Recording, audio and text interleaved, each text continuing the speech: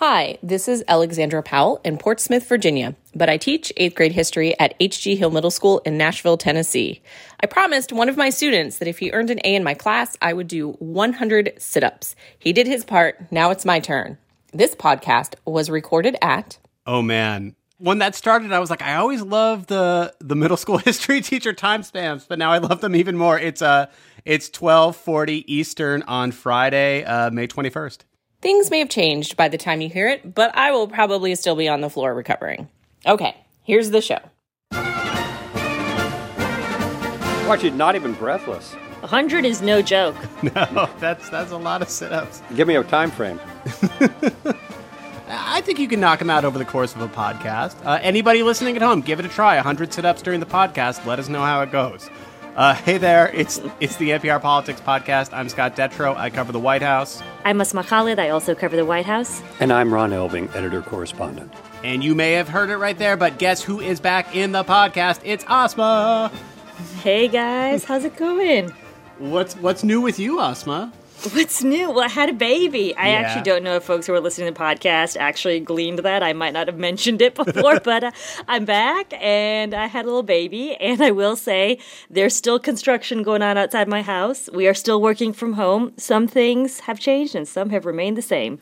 It is nice to have you back in the podcast, and I will just say one of my favorite, first vaccinated moments was picking up and holding your baby, which was a really nice moment. It was so great to see you in real life, actually. I feel like I hadn't seen a lot of humans in the flesh in a very long time. And try doing 100 sit-ups while holding a baby. It's a different kind of core workout. So the three of us have a lot to talk about. Asma, you and I have been reporting all week on how the White House handled this crisis in Israel and Gaza. And two key things emerged. First of all, the White House really focused on behind-the-scenes diplomacy. The first time Biden came out and made a formal statement on this was when it was all over last night. I believe the Palestinians and Israelis equally deserve to live safely and securely and to enjoy equal measures of freedom, prosperity, and democracy. My administration will continue our quiet, relentless diplomacy toward that end. I mean, really, really amazing that, he had responded to some shouted questions from reporters, but the president not coming out and speaking to something like this until 11 days in, until the ceasefire was really remarkable. I mean, look, the administration was incredibly disciplined on this. They feel like had they engaged in this conflict, had they called for a ceasefire from the moment, missiles were fired back and forth, that ultimately they worry that could have led to a protracted war. There are people in this administration that were there in 2014 when the Gaza war went on for, more than 50 days, a lot more loss of life, and they were trying to avoid that. Scott, though, you've also said, I think that's part of the equation, but also part of the equation is the fact that the Biden administration has wanted to focus on other foreign policy priorities. And frankly, Israel-Palestinian conflict was really not at the top of their list coming in. Yeah, there's been a real trend of if it's not the issue the Biden White House wanted to focus on that week, they're not going to adjust their public event plan to really accommodate for that. And you can argue that's the type of thinking that got Biden elected president. But it's gotten a lot of frustration. Ron, how striking was this to you compared to the playbook that we've seen rolled out over and over again when there is Israeli-Palestinian violence? This is a high contrast to somebody like Jimmy Carter with the Camp David Accords or Bill Clinton with his efforts to revive and extend the Camp David Accords. And every president since has tried in some sense or another to achieve a peace in the Middle East that could be a major monument. Yeah, Asma, I don't think I've told you this, but we're working on this NPR anniversary podcast that will be in your feed soon. And there was this striking moment as this was all starting up. We're listening back, and it's an interview Mara is doing with Bill Clinton in the Oval Office. And this isn't the point of the interview, but Bill Clinton says, I was up till midnight last night working with Prime Minister Netanyahu trying to address this violence. And it was like, well, some things haven't changed at all, and other things have changed dramatically because Biden did not take that approach. But the second thing, and Asma, you had a piece today really focusing on this, was a really interesting shift in dynamics within the Democratic Party, and that was major frustration and anger that progressives had with Biden and the Biden administration for how they talked about this, what they seemed to prioritize, particularly the fact that Biden continued to lead throughout this with Israel has a right to defend itself against rocket attacks. The U.S. stands by Israel, and progressives were saying, what about all the Palestinian deaths? You are not seeming to emphasize this or think about it that much based on what you're telling us. Yeah, I mean, look, I think there was really sort of more outspoken criticism from the left on this issue than we've heard in previous administrations in previous years. And I would say that there are really two main factors that explain what was going on here. One is I actually think that this is somewhat tied to Israeli domestic politics, and that there is, a prime minister, as you mentioned, Prime Minister Benjamin Netanyahu, who over the years has come to embrace the American right wing. And they, in turn, have embraced him back. Mm-hmm. And that has created a fissure with, some folks within the Democratic Party. And then the other factor that's going on here is intimately connected to what we've seen in the Democratic Party here at home, and that is the fact that there is the growing power of racial justice movements, of social justice movements within the party. And, I mean, there's a lot more to talk about there, but I think that that is a big explanation for what we've seen going on here, is that, you talk to young activists, and they will say that they see the sort of conflict and the struggle that Palestinians are going through as being akin to, say, the movement for Black Lives here in the United States. Mm-hmm. You saw President Biden in a visit to Detroit last week when he was going there on another mission entirely, spend 8 minutes talking on the tarmac to one member of the Michigan delegation, and that, of course, was Rashida Tlaib, one of the Muslim members of the House of Representatives and the Democratic Party. But it was not limited only to the Muslim members. We saw a number of other members of Congress stepping up, making a fuss about American arms sales to Israel. Now, that's not something we've seen much of in the past. And yet, there was actually an effort in the House to question whether the United States was going to go through with a $700 million arms sale to Israel because of this violence. This is a real change, and it is not limited only to a few of the most progressive members or a few of the Democrats who are people of color. People have taken a somewhat different tack on the entire relationship between Israel and the Palestinians.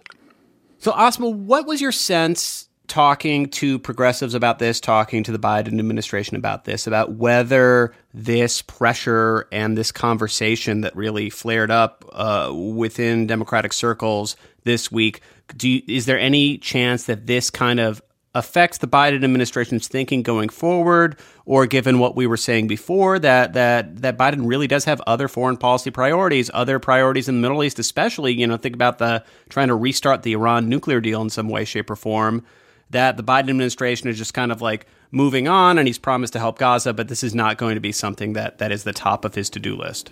Well, the Biden administration knew that they were going to receive pressure from progressives within the party. I think that the frustration I've been hearing from progressives is that they feel that they've been able to nudge the Biden administration on some other issues, say climate change, for example. And they don't feel like they've been able to nudge the Biden administration on this particular issue, frankly, much at all. Mm-hmm. And I will say that there were, conversations that I had with some young progressives who felt like, to some degree, the initial early statements coming out of the Biden White House, they felt were not that much different than what they had seen and heard from the Trump administration in terms of, a sort of unconditional support they feel for Israel, and that the fact that Israel has the right to defend itself. I will say, I think that part of this is whether or not Joe Biden wants to deal with the pressure he is receiving from the left on this issue at this moment. I don't know that this will entirely go away, I guess is what I'm saying. I think that these forces are growing. And reporting out this story, I was really intrigued to learn that part of this is tied to the fact that Black activists and Palestinian activists from, Ferguson, Missouri to Florida have been on the ground working together for years. And so I talked to this guy who in 2012 formed a group called Dream Defenders. They organize Black and brown communities. And he told me that through their collaborations, they've been talking about, quote, state-sanctioned terror. They see parallels between the situation in Israel and the situation that African Americans have received from, the police force here in the United States.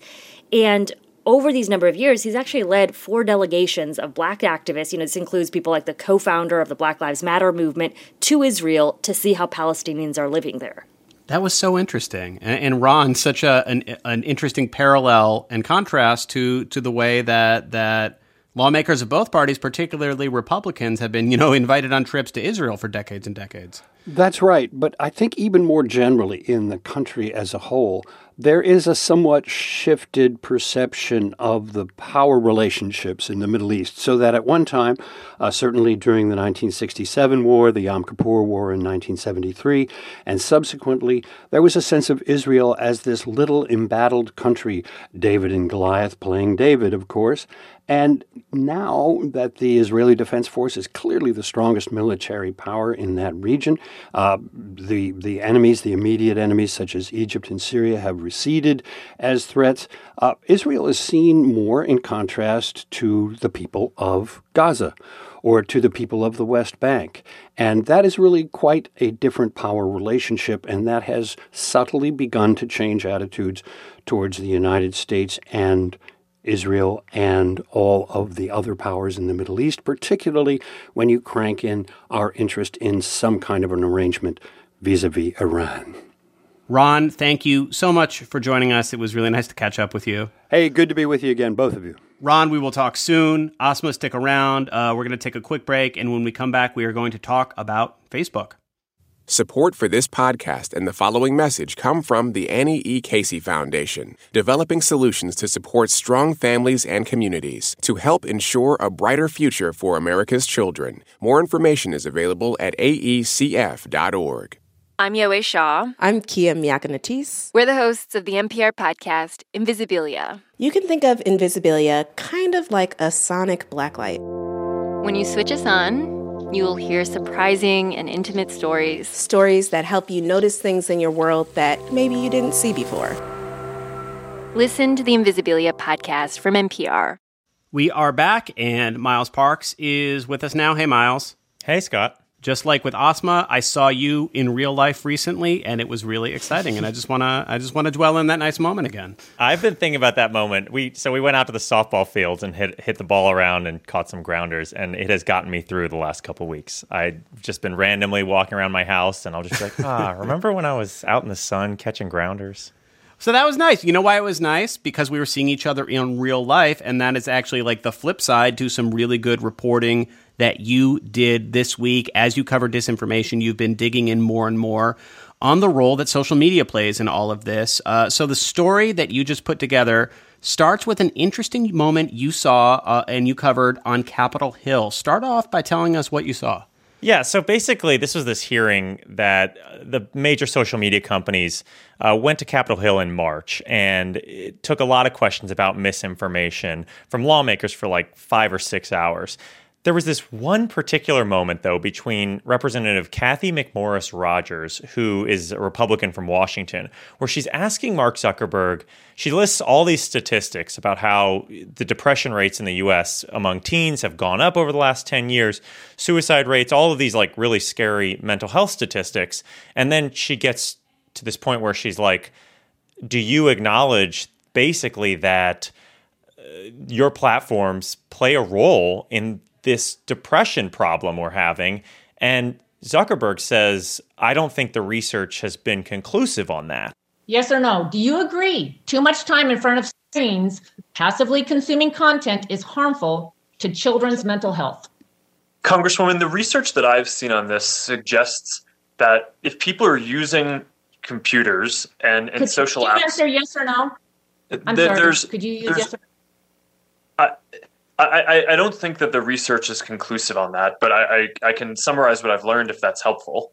Like, it's obvious that, like, for Facebook, it is clearly in their interest to have the idea of, like, kids, you know, being more suicidal or more depressed connected to their platform. It's bad for business to have that connected to them. So the idea that this is inconclusive, whether it is or not, it's objectively in their interest to have that kind of be the opinion about it. And so it just kind of got me in the mode of like, I want to learn more about this. And I also just want to learn about like Facebook's relationship with the science community. So Miles, did you actually find answers to those questions? To a certain extent. I mean, the question about whether the science is inconclusive is complicated, but I will say that a lot of the researchers I talked to were a little frustrated with Zuckerberg's kind of idea that all of the science around social media is inconclusive. That implies this idea that we don't know anything about how these platforms are connected to depression and social media. There have been a number of studies that paint this association between social media and depression, but there hasn't been that causation link. That part is the part that is still really inconclusive at this point. Does social media cause depression, or do depressed people just use social media more? That's still, there's a lot, researchers basically say we need to do a lot more research into this specific subject. But I will say, as I was calling these researchers, asking them about this stuff, what I found out was that Facebook had also been reaching out to them in the last couple months. I was not the only person who was curious about these issues. You know, these are people who have studied the ill effects of social media on mental health. And for the first time in their careers in the last couple months, 3 different researchers I talked to described getting contacted by Facebook to give their input on some sort of internal information. I talked to the company. They wouldn't tell me more about what that internal information was, other than that it was something about virality and content and algorithms. But we know that these 3 researchers study specifically depression and social media, and they were contacted by Facebook.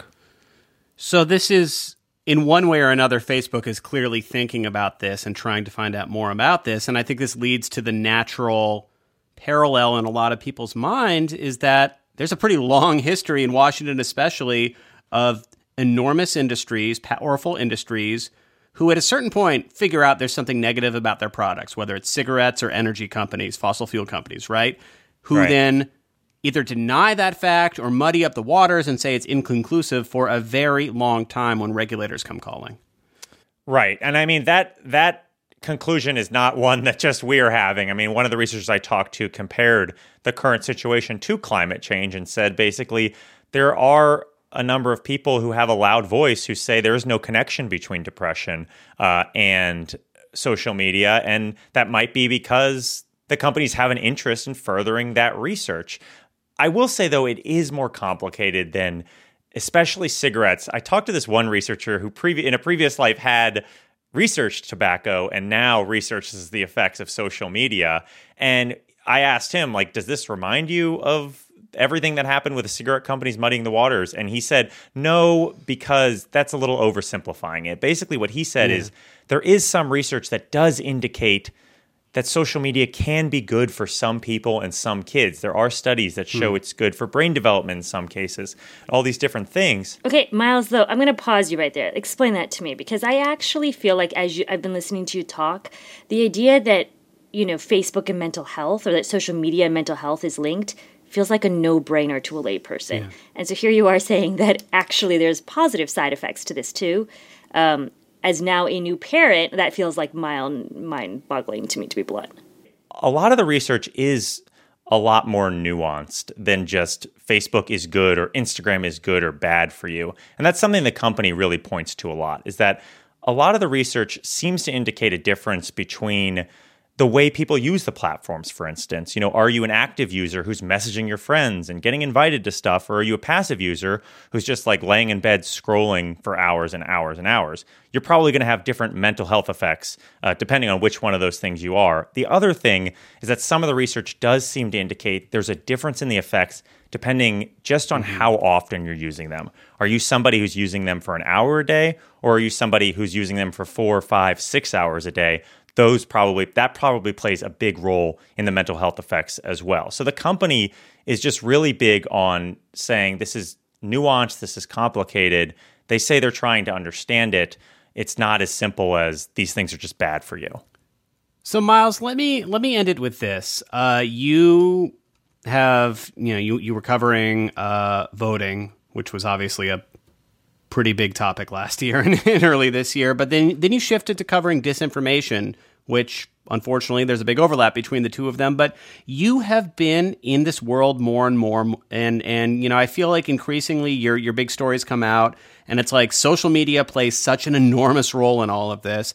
And I'm wondering, as you've kind of learned more about this, what's the most surprising thing you've learned about social media and disinformation and everything else? I think through all of this, I continue to be amazed by the amount of power that these companies wield in our everyday lives. And I think it's something that continues to be, like, we say it, but I don't know that I walk around with that feeling of understanding of how much the Googles and Facebooks kind of affect the way I think, the way I talk to people, the way my friends perceive me. All of that is affected by these companies, and they've gotten so big.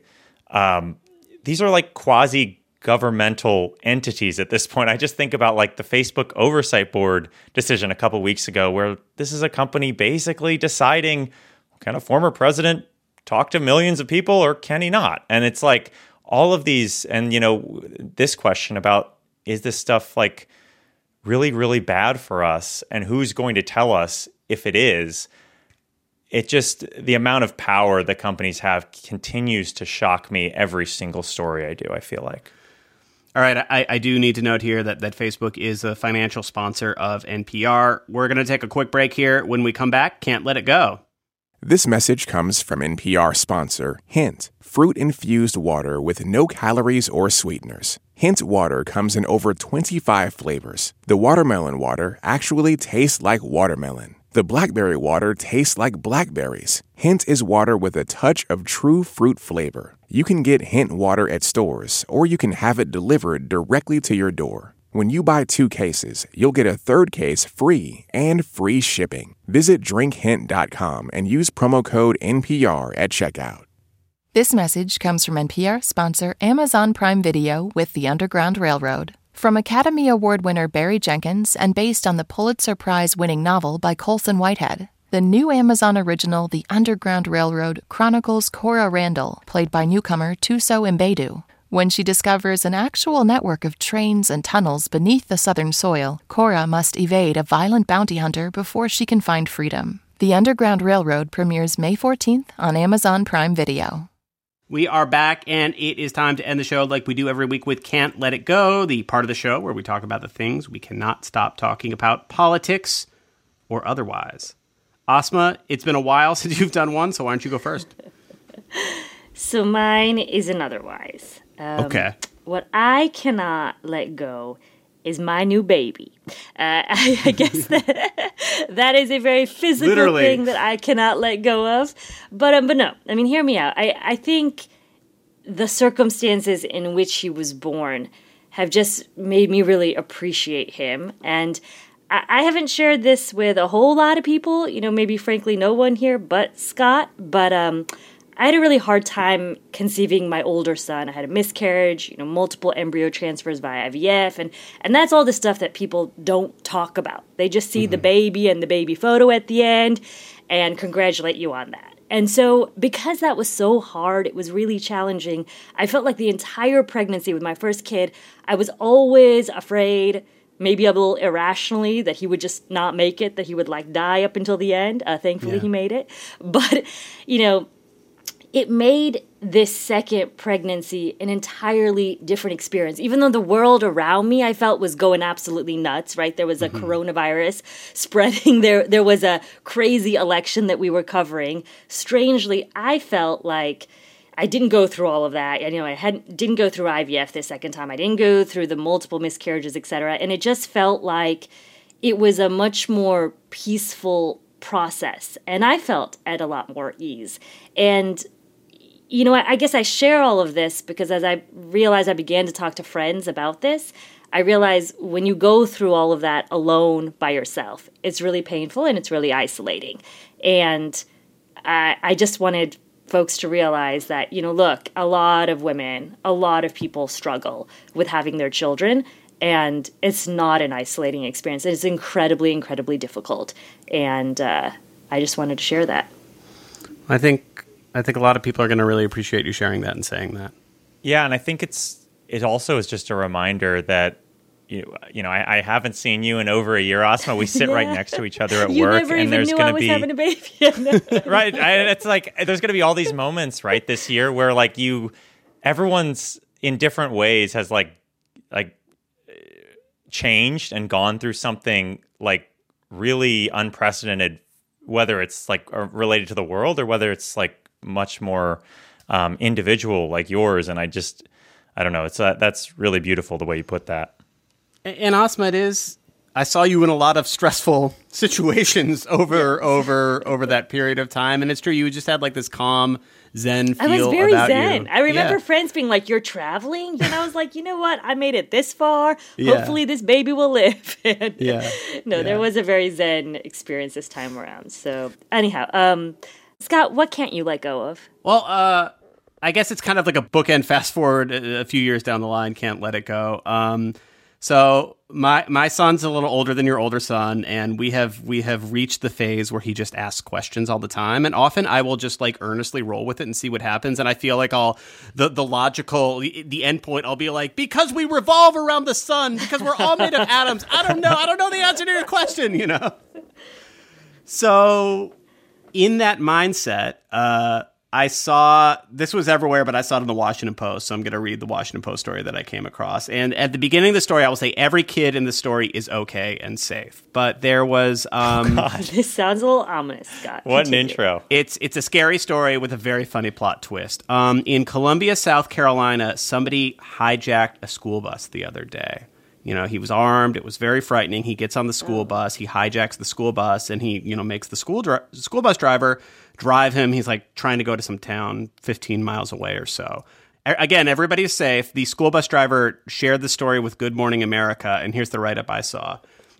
The gunman seemed intent on reaching the next town at least 15 miles away. Then the kids, the kindergartners especially, started peppering him with questions, Corbin said. Was he a soldier? Why was he doing this? Is he going to hurt them? What about the driver? 6 minutes after boarding the bus, the hijacker ordered everybody off.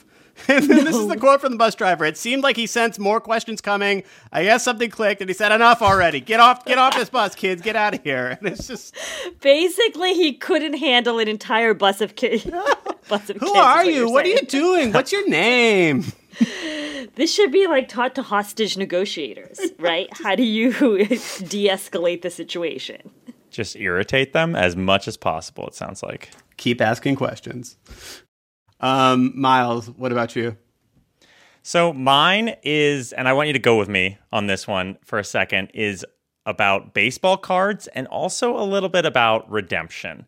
I will say in the next couple weeks, it's expected that the most expensive baseball card ever is about to get sold. And what was amazing about this, and I admittedly would probably read about this no matter what, but our NPR reporter Vanessa Romo did a nice write-up, and what was amazing was the guy who had this card, Thomas Newman, who was like obsessed with baseball cards his whole life. This obsession started when he was 10 years old, and he had started collecting baseball cards in the 50s. And then at some point, his mom was just like, "No, this isn't happening," and just threw out all of his baseball cards. Yeah. I mean, so this trauma, 20 years later, 30 years later, he's like, you know what? I'm going to start trying to find all those cards that my mom threw out 30 years ago. And he starts doing this in the 80s and the 90s, and he ends up getting this 1933 Babe Ruth baseball card that is going to be auctioned in the next couple weeks for like over $5 million. Oh, wow. And so I think that's just a lesson that if your mom throws out your stuff, just go get new stuff. My mom had this intervention. It was not with anything that would make me money, but I had like every Sports Illustrated from years, and she was just like, "You can keep 5 or something," and just like, stop. I have a bobblehead doll collection. I'm super embarrassed about that. I actually wish my mom had made me throw them away, because now there's like 50 bobbleheads in like a cardboard box in at my childhood Okay, so they're not like all over your adult No, they're apartment. not displayed. No. But I simultaneously want them gone, and will never be able to make the decision to get rid of them. And so I'm just hoping at some point she tosses them. But I think we're kind of in a little bit of a standoff. All right. That is a wrap for today. Our executive producer is Shirley Henry. Our editors are Mathani Maturi and Eric McDaniel. Our producers are Barton Girdwood and Chloe Weiner. Thank you to Lexi Shapittle and Brandon Carter. Our intern is Claire Obie. I'm Scott Detrow. I cover the White House. I'm Miles Parks. I cover voting and misinformation. And I'm Asma Khalid. I also cover the White House. Thank you for listening to the NPR Politics Podcast.